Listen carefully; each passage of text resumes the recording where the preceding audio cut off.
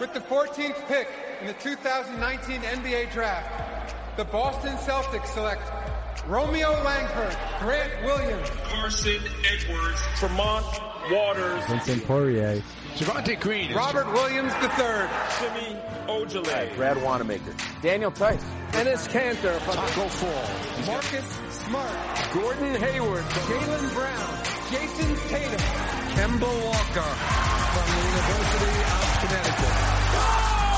You don't like NBA basketball!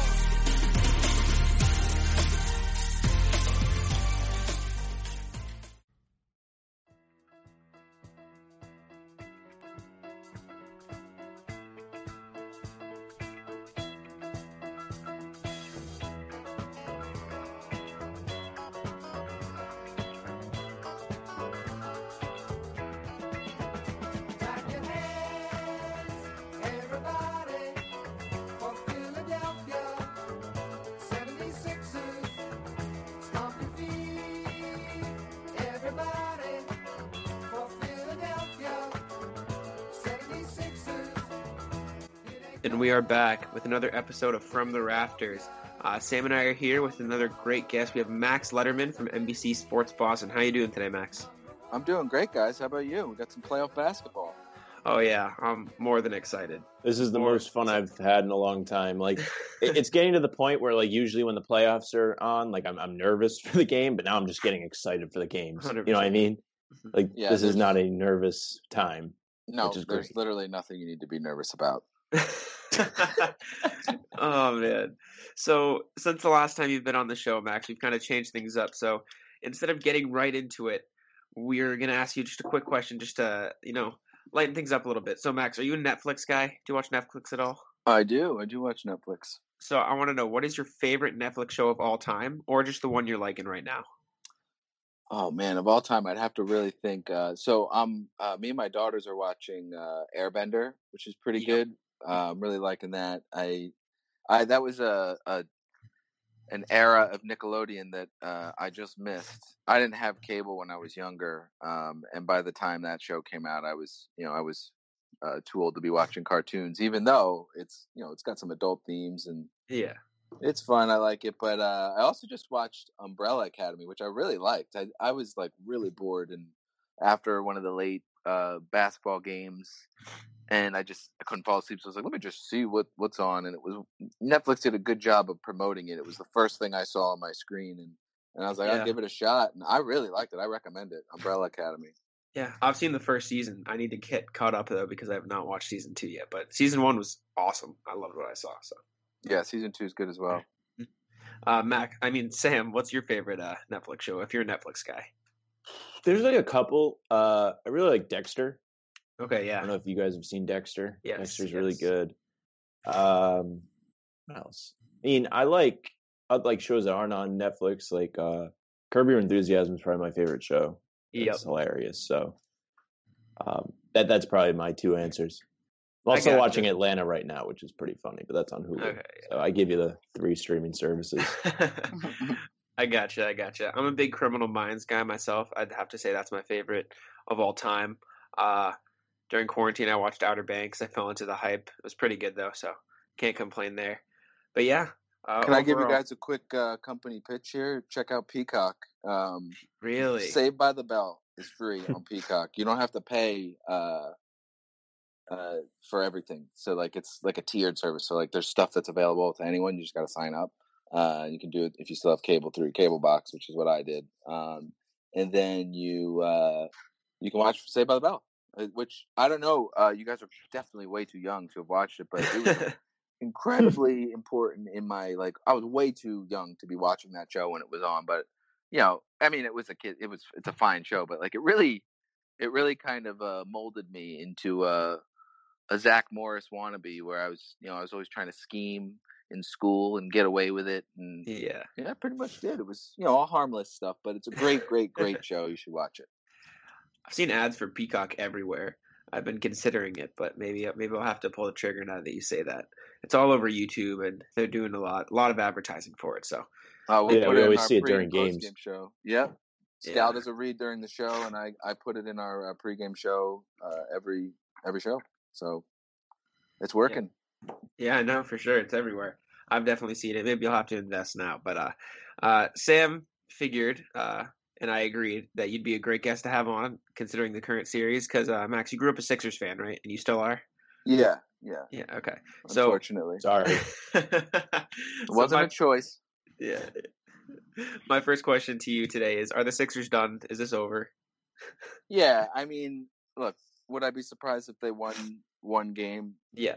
I mean, yeah, I'd still probably be pretty surprised. But, I could see it happening. I would think maybe it would have to happen today if the Celtics kind of, we're reading the press clippings and the Sixers just try to, play the underdog role. But the problem is just the Celtics are better. And I would have picked the Celtics to win the series even if Ben Simmons was healthy. But as soon as he got hurt, I think we all were just like, yeah, the Sixers don't have a chance. And unfortunately, I think for Philly fans is that the Sixers also took that mentality, like we don't have a chance. And I give Embiid a ton of credit. He's playing his ass off, and it's just not enough. And you can see when and I kind of had this theory going into the series, like unless they got a game or two early, they would just kind of throw in the towel. And that's kind of how the games have gone too, where they've started out okay, but then as soon as like it's a double digit deficit or, the Celtics start to really play well, the Sixers kind of just give up. And, I can't really blame them for it because at the end of the day, it's like, in the grand scheme of things, they can't in their souls believe that they have a chance to win a championship this year. So when you're, doing the best you can, playing great defense and, your opponent's still, Jason Tatum's just still doing absurdly disgusting things with the ball and shooting and making great shots, it's deflating. It's like a Tim Thomas save. It really is. Some of Tatum's sidestep threes are like Tim Thomas just demoralizing the opponent with an absurd save. And I think the Sixers they just don't have enough fight. And, I'm not really even being critical about that. I think it's just, I don't blame them. Yeah. Now you mentioned that they feel like they can't win a championship. Couldn't you say the same thing about the Celtics of 2 years ago when they went on that, they almost made it to the finals? Like, why do you think there's difference in mentality there? The Celtics were young and dumb. They didn't know what they didn't know, and they were playing well, and they were beating teams, and they won. And they lucked out by catching the Bucks when Giannis was not ready to be to impact winning. He was starting to ascend into the great player that he is, but he wasn't impacting winning yet. And the team wasn't built perfectly yet, and they weren't coached by Bud yet. And then, and still that was a 7-game series. And Brad really, I think, grew that series as well. And then they got Philly, which I got crushed because I was like, man, it's a shame that the Celtics run's going to end because, Philly's just, I watched, every single Celtics game and, probably 30 or 40 Sixers games that year. And I was like, there's just no way that the Celtics can beat them without Kyrie and Hayward. And I was so wrong. But it was also like I know Dario Saric in that series gave them like a weird quote at the end where he's like, if we didn't go down 3-1, this would have been a series. And everyone was like, yeah, duh. But I understand what he meant. Like there were like moments in each game where it really did like kind of tilt the entire series where if it just went the other way, it would have been a lot tighter. But, I blame coaching a lot for that. And JJ Redick made some really uncharacteristic boneheaded turnovers. I can't remember which game it was. I think it was game 3 or 2, but they lucked out a little bit in that regard where they had the Sixers in their first go at it in the playoffs with that core, and Brett Brown's a terrible coach. And then, the Cavs were just doing their thing where they were just kind of coasting to the finals like they did every year with LeBron back. And, I still can't believe the Celtics lost that game 7 at home, but me neither. I just think the difference is they had an easier path. They didn't have a team like the Celtics in the first round, but they also were just young and naive and clearly had 2 great players that were just, one was a rookie and one was a second-year guy, Jaylen and Jason, who had that core DNA of just elite playoff performers, and they've really shown it in these last couple seasons. Yeah, I think a big thing I think you kind of glazed over, or not glazed over, but you didn't say it outright, but kind of thought it is that the Celtics just looked like they wanted to win. Meanwhile, the Sixers this year are kind of like, yeah, we'll try, but like I don't know, we're the 6th seed. Simmons is hurt. Like maybe it's not And no, our and year. Simmons, and think about it too. Simmons got hurt just like last week or whatever it was, or a week and a half ago. Even though like originally he was supposed to miss the playoffs with that back injury, but then the pandemic kind of made it so that he could get healthy. Yeah. But then they weren't playing great.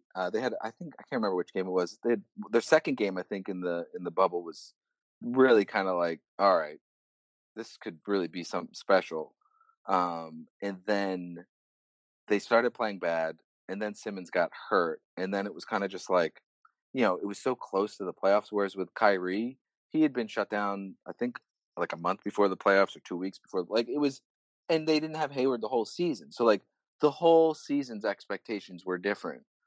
So the Celtics were kind of playing with house money at that point, whereas the Sixers, I think, still. I mean, it was like last year with the Celtics. After Game 1 versus the Bucks, I was like really shocked. I was like, I can't believe they just walloped the Bucks. I thought they were going to get smoked. But then you saw it with them after losing Game 2, and it's just like it just spiraled from there. They don't have good DNA. The Sixers team. It does feel a little bit like last year's Celtics teams in terms of just like the vibe around them. Whereas that Hospital Celtics team always had positive vibes, even with the players hurt. There was no negativity in the locker room like there is with the Sixers. Right. Yeah, I agree. I think it's a big mentality thing. You mentioned it earlier. I was going to ask you how they perform with Simmons, but you already told me you thought that there wouldn't have been much of a difference. So let me change up that question a little bit. Do you think the biggest issue in this series is Tobias Harris, or would you put more blame on like Brett Brown and his whole game plan? I think it's Elton Brand's fault for constructing the roster the way it is, but be that what it may. I think Tobias is, if you look at the numbers, he's much more efficient when he's not on the court with Joe. He's more of he's like a poor man's what Carmelo used to be, like just a bucket getter, not like pure 3-point shooter, but kind of just needs to be the alpha of the offense and just go get buckets. He was never as good as Carmelo was in his prime, but that's just like his style of play, and that doesn't really fit with the prime Shaq, Joel Embiid. That's his style where he just like, give me the ball, I'm gonna go score, or we're gonna run it through me. Tobias kind of thrived in those bench units, either with Ben or with just other bench guys, and not with Joel, where he can kind of monopolize the ball more. And so it's just not ideal to not, and again, in the playoffs, that was always going to be the case, regardless of whether Simmons got hurt or not. Tobias was going to be playing 99% of his minutes with Joel Embiid because Joel Embiid was going to be playing that many minutes. So it just kind of a crappy situation, but he's also playing bad. Also, the Celtics are defending him really well. I mean, I saw that, on NBA.com, he's 3 for 10 on layups in this series. And so I was like, I am skeptical of that. Like, I know he's played bad, but that's egregious. And I looked it up, and a lot of them are like tip-ins that he missed. Yeah. But then, like, I think 3 of them got blocked. So the Celtics are not making it easy for him. And if he doesn't get into a rhythm, he'll keep shooting, but he'll keep missing. So that's the thing about Tobias. He's consistently around 18 to 21 points. At least he was for the most of the season. But the field goal percentage was not consistent. Sometimes he was taking a lot more shots than he should have to get to those points. So, again, he's a good 3rd or 4th option. He's paid like a number 1 option, but that was just the market. It's just not a good setup. So I blame Elton Brand for the whole thing. I'm not going to put it all on Tobias. I just think that the Sixers just aren't as good as the Celtics. It's definitely tough. Sam, what do you think about Tobias? Do you think it's his contract is bad and he's still a good player, or do you think it's his fault? Like, what are your thoughts on Tobias Harris? I mean, I think the contract's really. I don't know how you decided to keep him instead of Jimmy Butler. I don't know. I don't understand that thought process from Elton Brand. But Yeah, I mean, like, he's a solid player, but just not for that much money. It's the same with Al Horford, unfortunately. Like, I still really like Al Horford, but, like, he's making way too much money.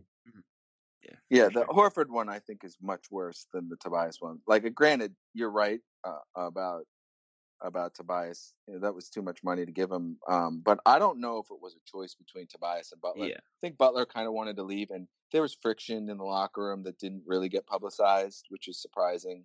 And I always felt like Butler coming back would have meant they're going to have to trade Simmons because, the Sixers with that team last year were much better with Butler being the alpha on offense and just playing the two-man game with Joe. And Ben was absolutely worthless in the corner. Unless they're in transition on offense, he's just a non-factor, which is not really great for your max, young superstar player. Granted, his defense is absolutely elite, first team all defense, Ben Simmons, but and that's I think really where his injury is impacting the Sixers the most. But the Al Horford one to me, like when it happened, I kind of was like, okay, great, sweet, now we don't have to face him. Right. But it never made sense. It was such a stupid decision. Joel Embiid in that Toronto series last year was like better than Prime Shaq. He was like Bill Russell. He was like the best center that you could name in that Toronto series. When he was on the court, they're like plus 107. In the few minutes that he was off the court, they're like minus 90. So they're like, I understand that you need to get a backup who can play those few minutes, but you don't give a max contract to that guy. Like, that was so stupid. And it was like, you just have to have shooting on that team. And they got less shooting. And they're like, yeah, Al Horford's a good shooter for a big, but that's different than being a good shooter. That's not a JJ Redick stretch the floor, always be a threat, have gravity type of shooter, because you could leave Al on the perimeter and if he's only hitting 3 of 10, you'll take it. Right. Yeah. Another thing I don't understand is why they let JJ walk. He was great. That was he was tough. Great there. They had to with Al to get out. I mean, it really that makes it even worse, doesn't it? Yeah. Yeah, and I don't know. I have to go back and look at all the moves that they needed to make, but it was pretty much because of, to re-sign Tobias and to sign Al, they couldn't bring JJ back, which pretty crazy because I mean, especially him and Joel Embiid, they had such a good chemistry with the dribble handoffs. Yeah, it's really good to have like a veteran like JJ on the team. Like before this year, he made the playoffs every year in his career. Mm-hmm. Yeah, Al Horford's actually done the same, but like he was already there. You already know he fits. Like, why if it's not broke, don't fix it. Yeah, but Al also has this reputation as being some like elite Hall of Fame leader. And Al is a solid person, a great guy, but he's not the kind of like locker room stabilizer guy. He's just doing his thing. He's not going to ruffle feathers, but he's not going to unruffle them either. Like, that's just not in his character. And because he's just kind of solid and coaches love him and he's really, really smart on the court, people have just labeled him as this like great leader. And it's just not his, like, what happened last year then? Yes, exactly. No one ever talks about that. Like, Al wasn't the problem, but he for sure wasn't anything close to a solution. So I think a lot of like the quotes coming out of Philly when they signed him, like, oh, he needs leadership in the locker room, it'll help, blah, blah. No, it won't. Like that, like, just do research better. I mean, the Sixers just are terrible at looking into things. Drafting Markelle Fultz without like doing any sort of like background checks on, well, there's a chance. I mean, granted, that's such a fluke situation. I can't really kill them too hard for that, but clearly the Celtics saw something, and I'm sure a lot of it was that they just saw some pretty outlier potential in this kid Jason Tatum, but I'm sure they also saw some red flags with Fultz, and for some reason nobody else did. Yeah. Now, I mean, you kind of get to enjoy Jason Tatum, but does it hurt you that like they didn't pick him and they traded the Celtics like more stuff to not pick him? No, absolutely not. Because that was not. Look, Jason Tatum could never have been on the Sixers. Like that's a myth that we need to bust right now. Because Danny Ainge was always going to draft Jason Tatum. They had the first pick. He would not have traded the first pick if he thought that there was a single chance that the Sixers would have taken Jason Tatum. Like he just wouldn't have done it. He would have just taken Tatum at 1, and that's it's revisionist history. And look, Scal on the broadcast every game is saying that, and it's so frustrating. It's like, dude, it's just not true. Like Danny would not have let that happen. And also you have to go back to that time. We didn't even know who the Celtics were targeting at 3.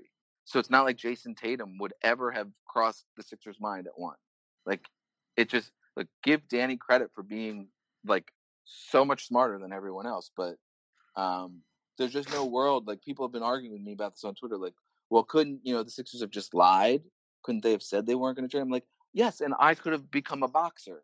And even though I hate fighting, I hate violence, I'm bad at fighting, and I have a really breakable nose. Yes, in theory, I could have become a boxer, but I was never going to. So the Sixers, in theory, could have taken Jason Tatum, but it was just never going to happen. So, I have never felt that way about Jason Tatum. I just enjoy him on the Celtics because look, it's my job to cover this team, and I really like when they're good. I root for them.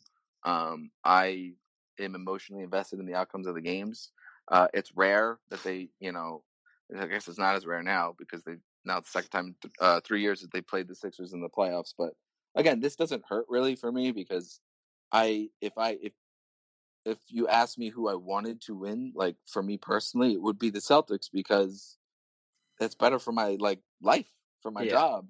The kid inside me and the team I'll always want to win championships is the Sixers, and Joel Embiid's my favorite player, but it doesn't really matter. I think I'm really loving watching Tatum's growth and Jaylen as well. It's just been it's been a blessing to be able to watch these guys and to hopefully soon in the next couple months have Tatum locked up long term like Jaylen as well. Yeah. I think Jaylen doesn't get enough talk really. I think he's been the best. Not surprised, but he's been maybe the most impressive, consistent guy throughout this whole bubble. Like Tatum, since he cut his hair, has been mostly consistent, but Brown he's just been so concrete and reliable that it's unreal.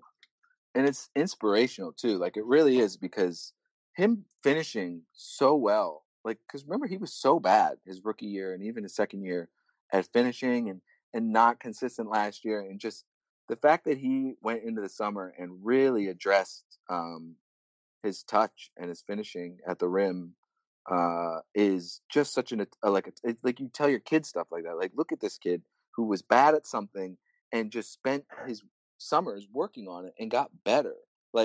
His finishing with his left hand is it's still no, now to the point it really I do expect them to go in, but for the first half or 3/4 of the season I was I'm still waiting for Jaylen to come back to earth and start missing these layups that he's always missed. But he's just better now. He's better. And it honestly, as a Sixers fan, it makes me even more pissed off that Ben Simmons is still a terrible free throw shooter and still terrible at shooting in general and won't shoot, because I see someone like Jaylen Brown who just attacked his flaws and made them strengths. And it's just proof that if you work at something, you can get better. And there's just no excuse not to get better.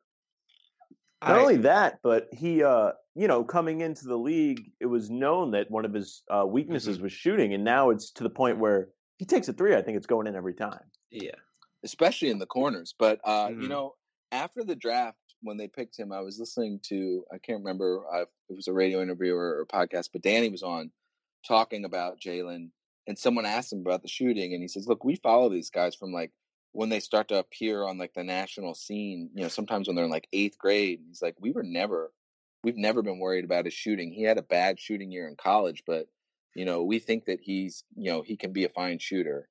Now granted, I don't know if that meant they think he's going to be a Klay Thompson lethal shooter like he is sometimes, but that's a credit again to Danny and that front office doing the work and scouting, and also the kid himself. Look at who they pick. They pick the Marcus Smarts, they pick the Jaylen Browns, the Jason Tatums, these guys that just are good, high quality character guys, and especially someone like Tatum who just he reminds me a little bit of Klay Thompson in the fact that I can't see Tatum just popping bottles out in clubs and stuff. I can see him just wanting to get better at basketball and just chill with his son. He just seems like a very simple, doesn't need like, even he's in like commercials and stuff, but like it never comes off as like a star, like diva type guy who's just trying to get famous. He's just trying to get really good at basketball. And I think Jaylen's the same way. Yeah, I the mean, funny thing, you mentioned the commercials, like I think of the Rakuten commercial where he's just like shopping and like he's on the computer, like it's the most laid back thing. Like he's not leaving his house; he's literally online shopping. Right, he's not like pulling up in like a sick car with shiny rims and trying to sell. Like no, he's just drinking at the coffee in a coffee shop. Yeah. I mean, hey, Klay Thompson gets down in China, so you never know what goes on over there. So yeah, you never know. Maybe that's not a good example, but I just remember, when the Warriors first started winning championships, Mark Jackson was on one of the calls, and he said that Klay and Steph both just would rather just like they don't go out and party and stuff. They like just chill at home with their dog or whatever and play video games. Yeah, and that's what the difference is that they don't care about that other stuff. They just care about their craft and just hanging out. And I love that mentality because I feel like you said, like most of the Celtics roster this year especially is like that. They just want to put their head down and get better. But you mentioned this earlier about talking about Brett Brown and the whole front office of the Sixers. What goes through your head if Brett Brown is still the coach next year? He won't be. He can't be. It's an impossibility. But look, Brett is Brett.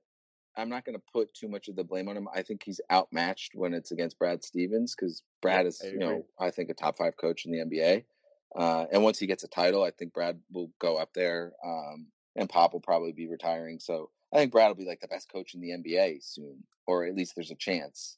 But I think really it's, they have to change coaches because, if you're not winning, if you're not reaching your goals and your expectations, even if it's not really the coach's fault, you kind of just have to. And at this point, when, your second best player, a star signed to a max contract, is like just publicly insubordinate, when Brett Brown says, I want to see, to the media in front of a microphone on camera where everyone can see it, says, I want Ben to average a 3 a game. And that's literally the last 3 he shoots in the season. Or that's the last time he even shoots a 3. He just literally 0 attempts since then. That's a problem. That means that there's a disconnect there. And that how do you think the rest of the players are going to react if Ben's just publicly humiliating the coach like that, who's they suppose they have a great relationship because they knew each other in Australia. But, I think it's time for Brett to go. But my hope is that they get like a real GM, a real front office in there.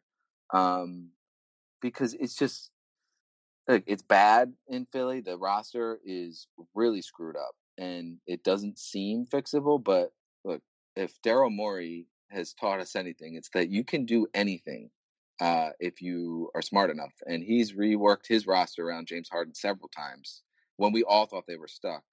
And I think they'll eventually pay for that, but they're just trying to win now. And I think that's the mentality that the Sixers need to have. With Joel Embiid, 26 years old, Ben Simmons, 24, you got to build around them. Don't trade them. Maybe eventually it'll turn out that you just can't build a team around those two and you have to trade one of them. But I think that it's just way too early to split. I mean, that'll be like a classic, we'll look back on that move and, just pan the organization for years if they do that. But I think that, you got to get somebody that is like if they don't have experience, then they better have some real good ideas, like a Hinkie type, but not in terms of like building a team from scratch. But like Hinkie was a Daryl Morey disciple, like a guy that like, look, we need to think of other ways to accomplish our goals. And look, you could say what you want about tanking, but it worked. It worked for Philly. They got 2 stars. We'll never know. I mean, Hinkie could have been a terrible GM when it came to trying to build a winning team, but when it came to building a team and just getting an unreal amount of like high value assets and then getting star players in the draft, you cannot argue with the results of that. So they got to look for someone like that. I don't know if they will, but in fact, if I'm being honest, I don't think they will. I think they'll fire Brett and be like, "That's it. We'll just get Jason Kidd as our coach, and everything will be better." Oh man, something I saw listening to. You want to go? Sorry, Jack. It's funny you mentioned, like Brett Brown saying he wants Simmons to shoot a 3 a game. I don't understand from the Simmons standpoint why that would ever be an issue. Like why you would ever want to challenge that, because he's encouraging you to get better. Like, isn't that what you should want from a coach? Like, Yeah, you have a weakness in your game, and he's encouraging you to be comfortable trying to improve it in a game. Right. He's saying he doesn't care if it goes in or not. But it just shows you that there's something like a mental flaw in Ben's head. Like he's afraid of missing shots. That infuriates me, and I'm not like a Sixers fan, or I don't even like Ben Simmons. But like, if you have somebody that's truly like wanting you to get better, and they do not care, like, they're trying to take the pressure off you and like do it the best way, and it's like you said, he's like humiliated him publicly. Like, how can you do that? Like that's just a different level. Look, he's a weird guy. He's a weird kid. It's just like, I like him. I've always felt like he was not long for the market, for the franchise. He's always had a flight risk vibe to him. I've always felt like he's going to try to go to like LA or New York or something. It just always felt like that, because he's the opposite of Tatum, where he's posting on Instagram his brand new Ferrari with his matching Jordans, and dating the Jenners and stuff like that. But which is fine. I have no problem with that if you're getting better. And what he's gotten better at is like some small little things that make him an elite defender. I'm sure he's getting smarter, basketball IQ wise, but just from experience. But he's not improved his shooting, his free throw shooting too. Like, to me, it's like, if you're not going to shoot threes, fine. Like, that's stupid and I hate it, but at least be a better free throw shooter. And that is not impossible. And I'm telling you, it's crazy, but he really does shoot with the wrong hand. And it's such a weird thing. Like, if you watch him shoot, his form literally looks like he's right-handed, but just shooting with his left hand.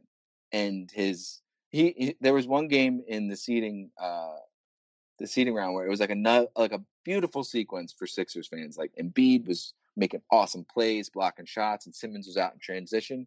He was out in transition, and like he normally does, he runs to the basket with zero plan and just tries to react.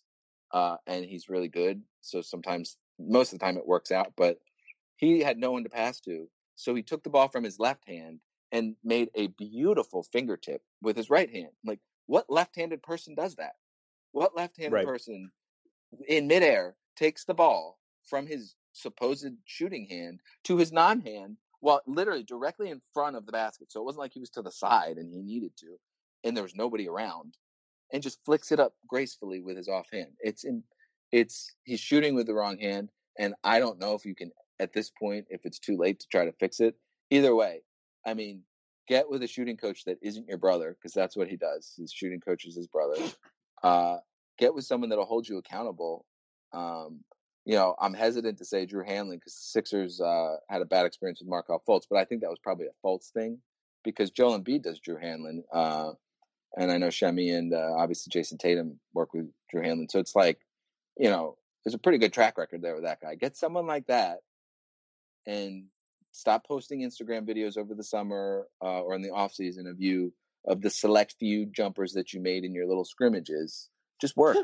Just work and get better, and become a better free throw shooter, and then your 3-shot will get better too. He's just a weird dude overall, I think. I don't know. I saw something somewhere on a podcast I was listening to called Through the Wire, and one of the guys on there said Sam Hinkie started the process and trusted the process, and Elton Brand came in and rushed the process. He just wanted to get like as much talent around these two guys, Simmons and Embiid, as possible, which I agree with. I think is good and everything, but he did it at the expense of trading guys like JJ and Covington and Saric and everybody that Hinkie worked to get assets and get. And I think that in the end, like you were saying, Elton Brand, like the way he constructed this roster really killed any chance they wanted at competing now, at least. So right, and it was supposedly to make them more formidable like this season. Yeah. Which is crazy because, like, well, who is the shooter? They're lucky that Furkan Korkmaz even came back. I mean, because they made it so that he could only sign like a minimum deal, and he's just still did it. But he's just not good enough to play in, like, I mean, has he played really at all? I mean, he's played a little bit, but I haven't noticed him that much on the floor. But he's not JJ. And you need to pay for guys like that. You need to go out and get guys, and they lucked out that that Golden State was trying to get under luxury tax, and they got Alec Burks with Glenn Robinson.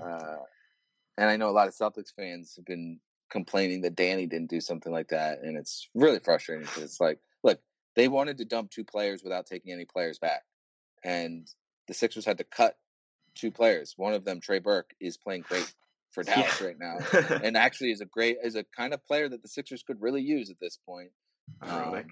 So yeah, it is ironic. There's a cost to everything. It's not NBA 2K, but the Sixers really screwed up last offseason and the season before when they hired Elton Brand instead of a real GM.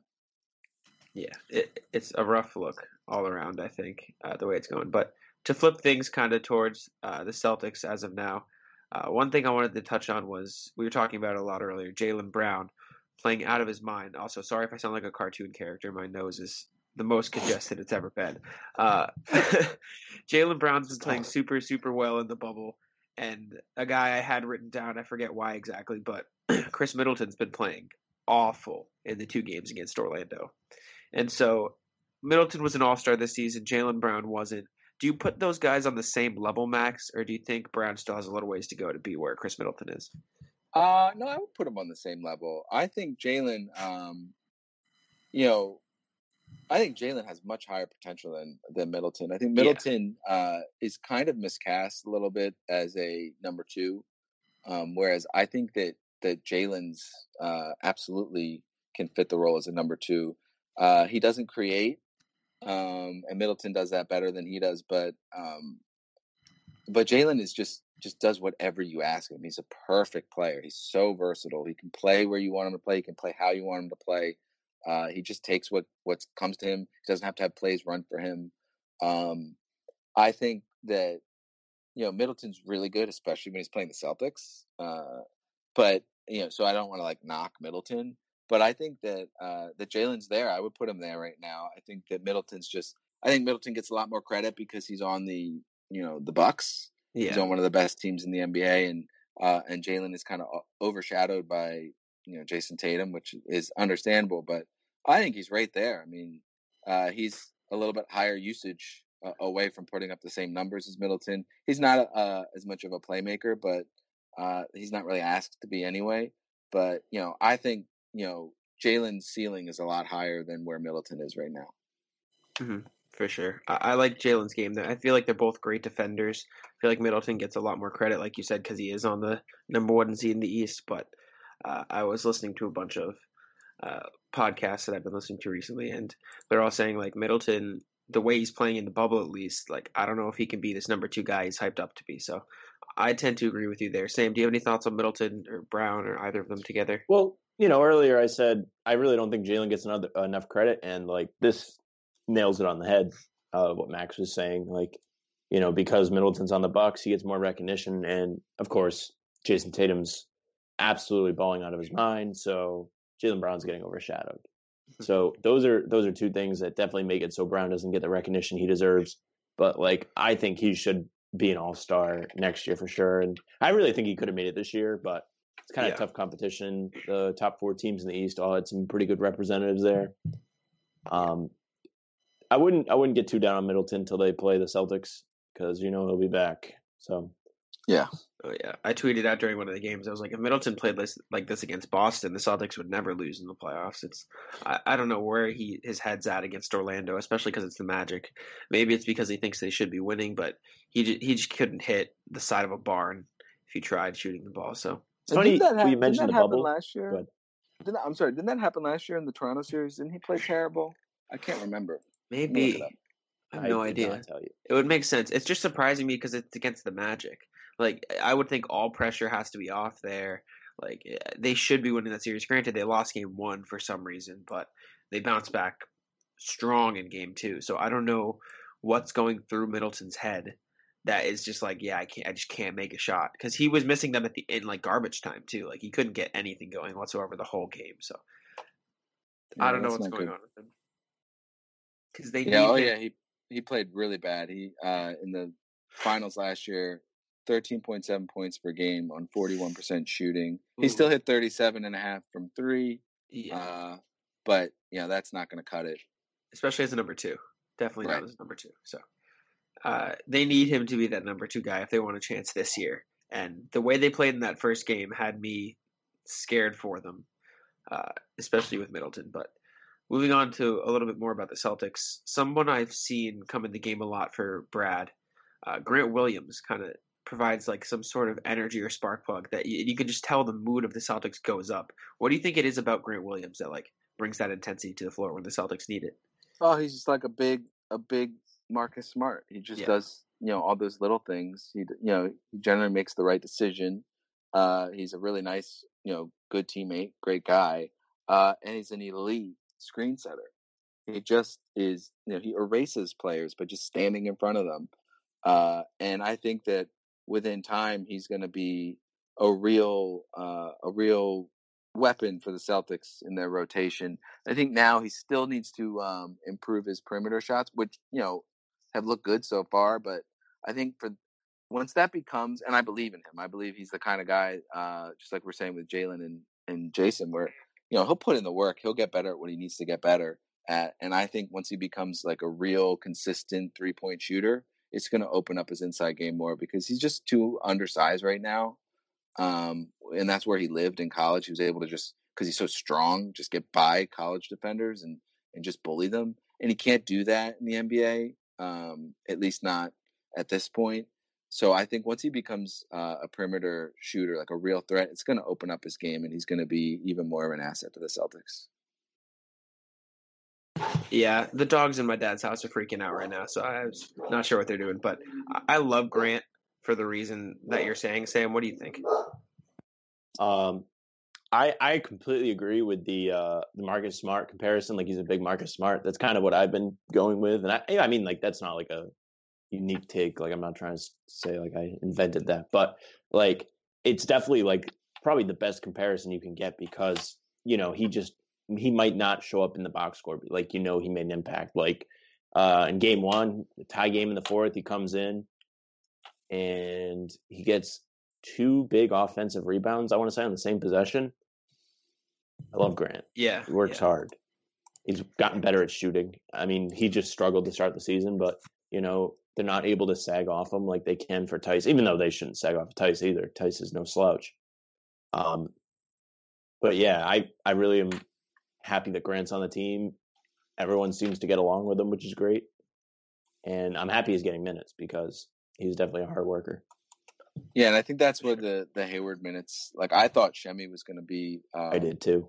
The more of the Hayward replacement, but Brad, to his credit, he went with a lot of different guys. Mm-hmm. Romeo played 23 minutes, and Wanamaker's minutes went up, and he played great. And then Grant. So I mean, it didn't help with my my picking Shemi Ojeleye in my DraftKings, but that's fine. It was only $2. Yeah. I love Shemi. I hope he can, get more rotation minutes. I think if he improves his 3-point shooting even more, it's been steadily improving, but if he can get it going a little more, he'll be a real piece, or another weapon for the Celtics to work with. But speaking of weapons, we've seen a little bit of rotation at the center position. Cantor and Robert Williams specifically, especially in game 1, it was very noticeable when Joel left the game. Brad Stevens brought in Williams, and then vice versa, and the whole rotation. Both of them have been playing solid in the bubble. Obviously, Williams is younger, so for the future, you'd probably look to him. But right now, Max, who are you choosing? Like, who do you think's playing at a level above the other, or do you think it's even? I think Cantor, just because he's just a little bit more disciplined on defense. I know that's crazy. He's not known as a defender, but Time Lord, just his issue is he just bites on pump fakes so much, and he's always done that with the Celtics. And that's something that he can learn and get better at, but you can't really practice it. It's more of a just give him more minutes, and that's the one thing he didn't get this year because of his injuries. But he really has surprised me. I did not expect him to even play really in the bubble. I thought just it's a lost season for him. But the quarantine helped with him getting healthy, and to Brad's credit, he saw something either in practice or whatever, and was just like, look, we got to get him in some more minutes. And he didn't play as much last game because I think the Sixers did a better job of kind of exposing that, getting him in foul trouble a little bit. But he's a good passer. He's an elite shot blocker. And he took a 3 the other night. So it really the sky's the limit for him, and he's been I didn't think he'd play a single minute in the playoffs. So the fact that he's played at all is a real surprise to me and a credit to him. And I think Brad's just going to play matchups, and that's what Brad does. He's got this photographic memory, so he can remember all the moments that guys did well or did bad, and kind of go with his gut and see what he thinks will work in that situation that he's in. So don't be surprised if Time Lord plays 20 minutes tonight or next game instead of Ennis getting all those minutes. But I would still, if it were me, lean Ennis just because he's just got a little bit more experience, and Ennis is he really impressed me last year with the Trailblazers, just gutting through that shoulder injury, while facing free agency. So I think Ennis is a good teammate, and he'll work his butt off to do whatever the team asks. He just seems like a great dude. And didn't he make a 3 to start the game the other day too? What the hell was that? He kind of kick-started the run the other day.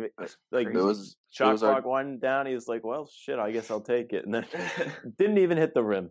It was our John Stewart drain of the game in post-game live. Was his Cantor 3. So weird. It's crazy. That was his 4th career playoff 3. Oh my god! And one of my coworkers, Mark, put out a tweet that showed all of the Celtics that now have more made 3s in the playoffs than Ben Simmons, and his Cantor's on it. Oh my god! Shemi, everyone you can think of. That's crazy. It just speaks volumes. I guess we don't have to talk about Ben Simmons anymore. I think we've ragged on him enough, but it does speak volumes as to what he's willing to do for the team.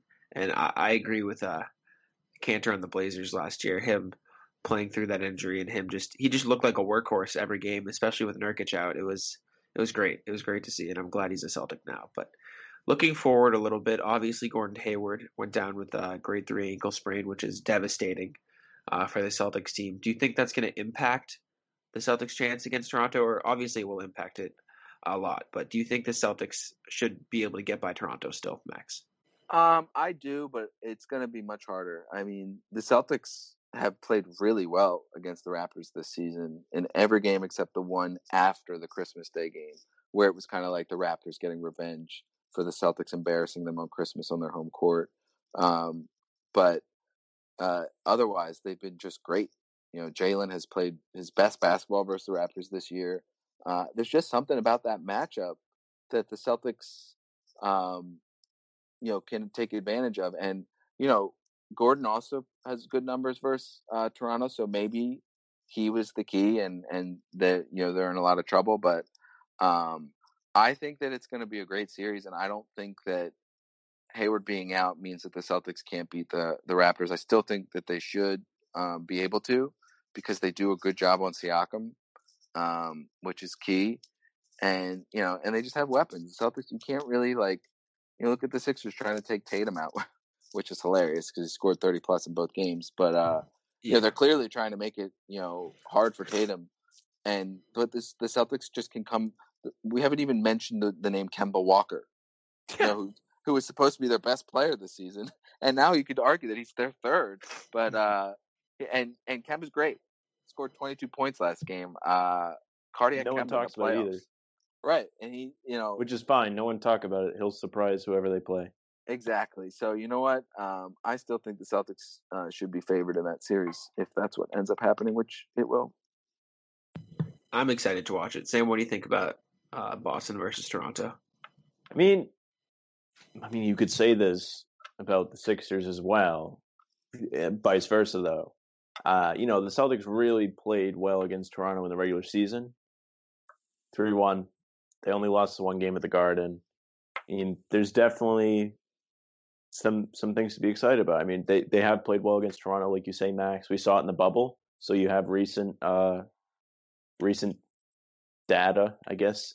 You have something to go off of, and it's just exciting because they have this Raptors are the only team the Celtics haven't played ever in the playoffs in the East, and we could see a really good series between the two. I do think the Celtics should win, but I'll tell you they're going to beat any team, to be honest. So a little bit of bias, Yeah. Always going to have some bias there. But I might be the most biased person.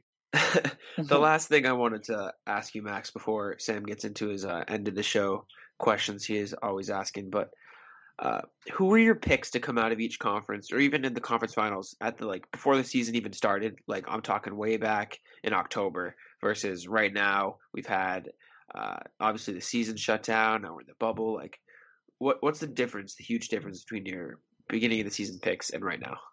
Well, I don't know if I officially made any picks, but I for sure thought the Sixers as did I. Chance. Yeah, I was drinking the Kool-Aid, and I was incredibly wrong. But it was one of those things like, hey, if this works, they're going to be unbeaten. I just thought their defense was going to be like, when people were talking about them possibly having, the best defense in the NBA this season. I remember just thinking, you're not giving them enough credit. I think they could have one of the best defenses ever. With the lineups that they can throw out there, and it just they were good, but they just weren't as good as I thought they were going to be. So that's where I was wrong about the East. And I was kind of just like whatever with the Celtics. It was like, I think I don't think they have a chance to make the finals, but I think that they can make the conference finals. With this roster because of Jaylen and Tatum, and you're getting Kemba to replace that name we will not name, other point guard that used to be here. I thought you were going to call him a prick, like outright. I thought you were going to be like that prick, Kyrie. That human being who I do not enjoy thinking about or seeing or hearing, especially hearing. A genius. Right, yeah. Oh my goodness, an actual genius when it comes to this game. But and then in the West, it was kind of I was really liking the Clippers. And just with getting Paul George and Kawhi to add to that team that already had some plucky players and Doc. And I was not sold on the Lakers just because, I just thought they were too thin. But, who knows? I think that the Rockets have played a lot better than I thought that they would. Denver I don't believe in really because I just don't think Jamal Murray's good enough, although he played great. I can't remember if it was the playoffs or one of their bubble games. I think it was the first playoff game against Utah. Yeah, he played really well. I don't believe in Utah at all. But because just Rudy Gobert's just something soft about him. Yeah, and he's not really playable towards the end of playoff games. But that's basically where I stand on the West. I don't know if the Clippers are the team now, but we'll see. Sam, any big differences between your picks or thoughts at the beginning of the season until now, aside from the Sixers, which I think is everybody's big? I was really sold on the Sixers, man. Yeah. I really thought Al Horford was going to be good there because I was like, well, he really plays his best at the 4. He can play the 4, then be like that kind of thing. Yeah. But obviously it didn't work out. The Celtics are definitely better than I thought they were going to be. For sure. But that's definitely a tribute to Tatum and Brown, becoming... Well, Tatum for sure, Brown arguably better than Kemba. And that was the take early on, is if Tatum becomes the best player on the team, which he has, Celtics are scary, and they certainly are. So there's that. And I still really like the Clippers. I just think they're really well equipped to take on the Lakers. And my bias also wants to speak the Lakers not being good into existence. So there's that. 100%. Screw the Lakers. But yeah, I would have to agree. I think I was really scared of the Sixers, especially that death lineup they put out that was super long, super tall, all that. I think a lot of us thought it would be a big problem, especially for the Celtics. So not only that, but I always, Max, you touched on this. The Sixers were excited. Oh, we don't have to face Al Horford anymore. Yeah, so, yeah. I always thought Al Horford was the key to beating the Sixers, and he was gone. And I was like, well, now they don't have him, so it kind of sucks. Yeah, you just don't foul and beat. That's what Al was really good at. Oh man. But yeah, Sam, do you want to get into your end of show questions? Maybe you could gear them more towards Sixers Sure. or whatever Yeah. you want to do. I'll let it up to Okay, you. Max. So usually towards the end of our shows, I will ask our guests about different things they have. So, do you have a favorite piece of Celtics or Sixers memorabilia, like a jersey, autograph, picture, whatever that you have, and why? What's the story behind it? I have a couple Iverson jerseys that I love because it's why I fell in love with the game of basketball with Allen Iverson. He's the reason. He is the answer to why I love basketball. To be clever. But as far as Celtics stuff, I have a Tommy Heinsohn bobblehead that I love. A couple Celtics hats actually, and I just got myself a custom made. I made it myself. Time Lord poster. I stole the idea from a Sean Kemp poster from the '90s, and just made it myself and got it printed, which was a pain because Staples won't do it because it's illegal because they're making money off it. So I had to go through some hoops, so I can't sell it or anything like that. But it's a nice little addition to Studio B, and B stands for basement. That's awesome. So, I mean, you don't get to go to the Garden. You're usually in the studio, if I'm not mistaken. So, do you have a favorite game that you've been a part of covering, or anything like that? Or if you have been in the Garden for anything crazy, what's your favorite memory there? No. So you're right. I'm usually in the studio. I was actually at the Garden in the truck for not this season, the season before, the overtime win versus Kawhi and the Raptors. I think it was in November. That was a good game. That was the Kyrie game where you made the shot from the parking lot. Yeah, it was a great game to be there for. And I was actually in Philly for. I was working for the game that the Celtics won last season as well in Philly, where Hayward had 30. Oh, he was unreal. Yeah. Yeah, and just driving back up to Boston, listening to Philly talk radio was just, man, I missed those days of just brooding in our own doom on talk radio. But my favorite game to cover, easy, as soon as you had asked the question, I knew right off the top of my head.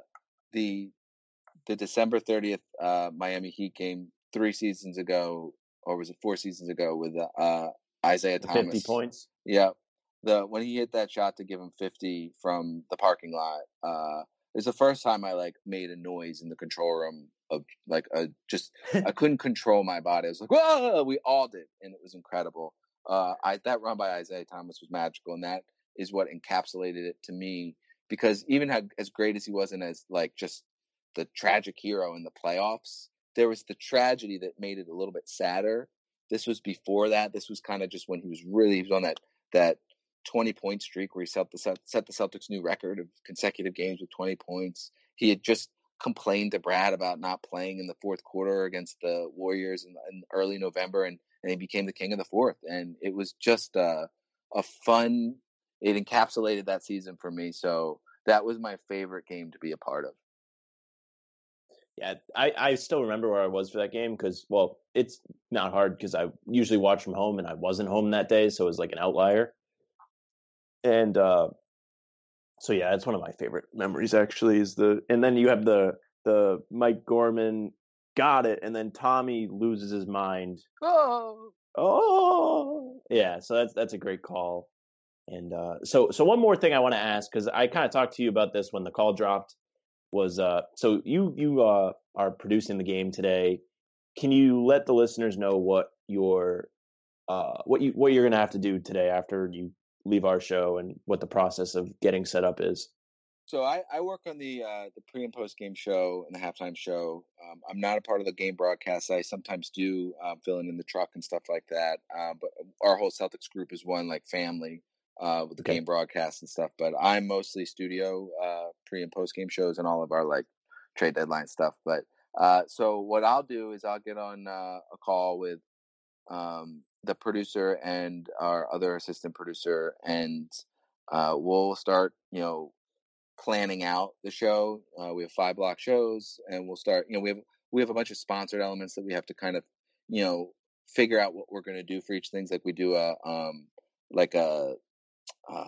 telestrator type thing that's sponsored by Arbella, and we need to figure out what plays we're going to do for that. So I take ownership of that, and I help our editor, and I talk to Scal about what kind of plays he wants to go over. And then I'm really the guy that's doing the gambling stuff now. We have a new initiative to do our storyline segments, and I basically segment produce. I do like little pieces of the show, and my boss is the one who puts it all, into one big show. So that's what I basically do for pregame. I do the fantasy stuff and the betting, and then picking plays and just contributing to the ideation, which is a buzzword that people use now. But we're coming up with ideas for the show, and then I help build the stuff, the graphics and things like that. And then in the post game show, again, I'm all remote. This is all done from my basement. Yeah, it's the craziest part. It is a really cool setup. I'm actually really impressed at how they were able to pretty easily. All I had to do was get a company iPad that way I can talk to the people that are in the control room, just like I have my headset on there. And we have this little Zoom that we do so I can see the control room monitors, because that's a huge for post game to be able to see when the players start talking in their post game press conferences, and then I clip that off and play it. I'm actually the one I put it in the spot where the director can push a button to play it. So I get that stuff ready, and then I put the name keys or the name like graphics. They're called lower thirds. And I know a lot of times, sometimes, not a lot of times, we'll put some funny ones on there, and people will clip them off and tweet them out, and that's fun. That's one of my favorite parts of the job. And then I, fill out the scoreboard and stuff like that. And because post game kind of like produces itself, but really, we still have to make choices in terms of timing and what we want to talk about. But like the game decides a lot of that stuff. Exactly. So it's a lot of just like the, in communication with Abby if she's asking questions for some of the players and stuff like that, and then and making sure that we're not missing anything. Like I had to listen to Embiid the other night.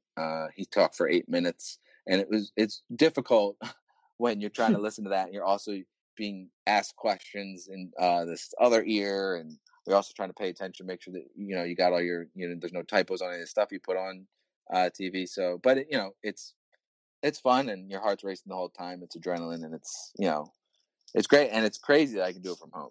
I still can't believe it. And I have to ask this, and if you can't talk about it, it's completely okay. But the whole Abby situation is kind of baffling to me because. As a fan, and I always watch the NBC broadcast if I can, if the game's on there, because I love Mike and Tommy. I think you guys do a great job with pre and post game, of course. So Abby is supposed to be not back next season, and I don't really understand why. Like I do, like I know what's happening, but like one, if you can, like how do you feel about that? And two, do you know like if they have heard the cry to save Abby's job or not? So I can't really talk about that. It's company stuff. That's fine. I understand. But what I will say is that I love Abby. Abby's one of my best friends. As do we. And she, we came up together. I got promoted to AP when she got hired, and so we were both on the low end of the totem pole and got some of the worst shifts, but we worked them together. And she is just such a professional. And anytime anyone wants to ask me about Abby, I'll say that she's so good at her job, and I really do love her. She's a great friend, and that's pretty much all I can say. Yeah, that's fair. I know the company, everything. I didn't want to have you say anything, but I was just curious. But yeah, Jack, you can start the outro, and I will finish it. Yeah. Thank you so much, Max, for coming on the show. I really appreciate it. I'm sorry I was such a mess today.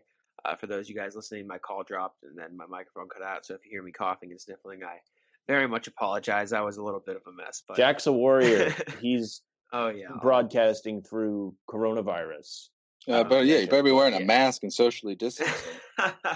Yeah, totally. From my remote location where no one else is around, of course. But seriously, though, Max, we really do appreciate you coming on the show to talk about the series and everything. So is there anything you want to say before we cut this off? Tell people where to follow you on Twitter, all stuff like that. Yeah, find me at Max_Lederman, Lederman. And, watch NBC Sports Boston whenever you get a chance. You know, we're the locals. We got the insight. You know, if it's a simulcast with the national network, you don't want the national perspective. That's right. The locals. I never watch on I really hate ESPN broadcasts or TNT compared to NBC. I wish you guys could do it for the whole playoffs. I really do. Oh, yeah. 100%. Too. 100%. My brother put on the ESPN by accident, and I yelled at him, but I always got to watch NBC. I always got to listen to the right guys talk. But yeah, you guys can follow me on Twitter at BannertownJack. Make sure to give Max a follow, and I'll throw it over to Sam for the rest of the outro. Okay. Game is at 6:30 today. Celtics will be looking to go up 3-0. Max, thank you very much for coming on again. It was a great show. We had a good time. When this series is eventually over, I will be putting out a Weird Celtics recap. It is going to be something special. I'm already working on it. Be on the lookout for that, Max. I'll make sure you get to see that as part of Weird Celtics Twitter. And you can follow me at Sam LaFran at Bannertown Sam. I'm sorry, and follow the podcast _from the rafters. That's the show. Bye.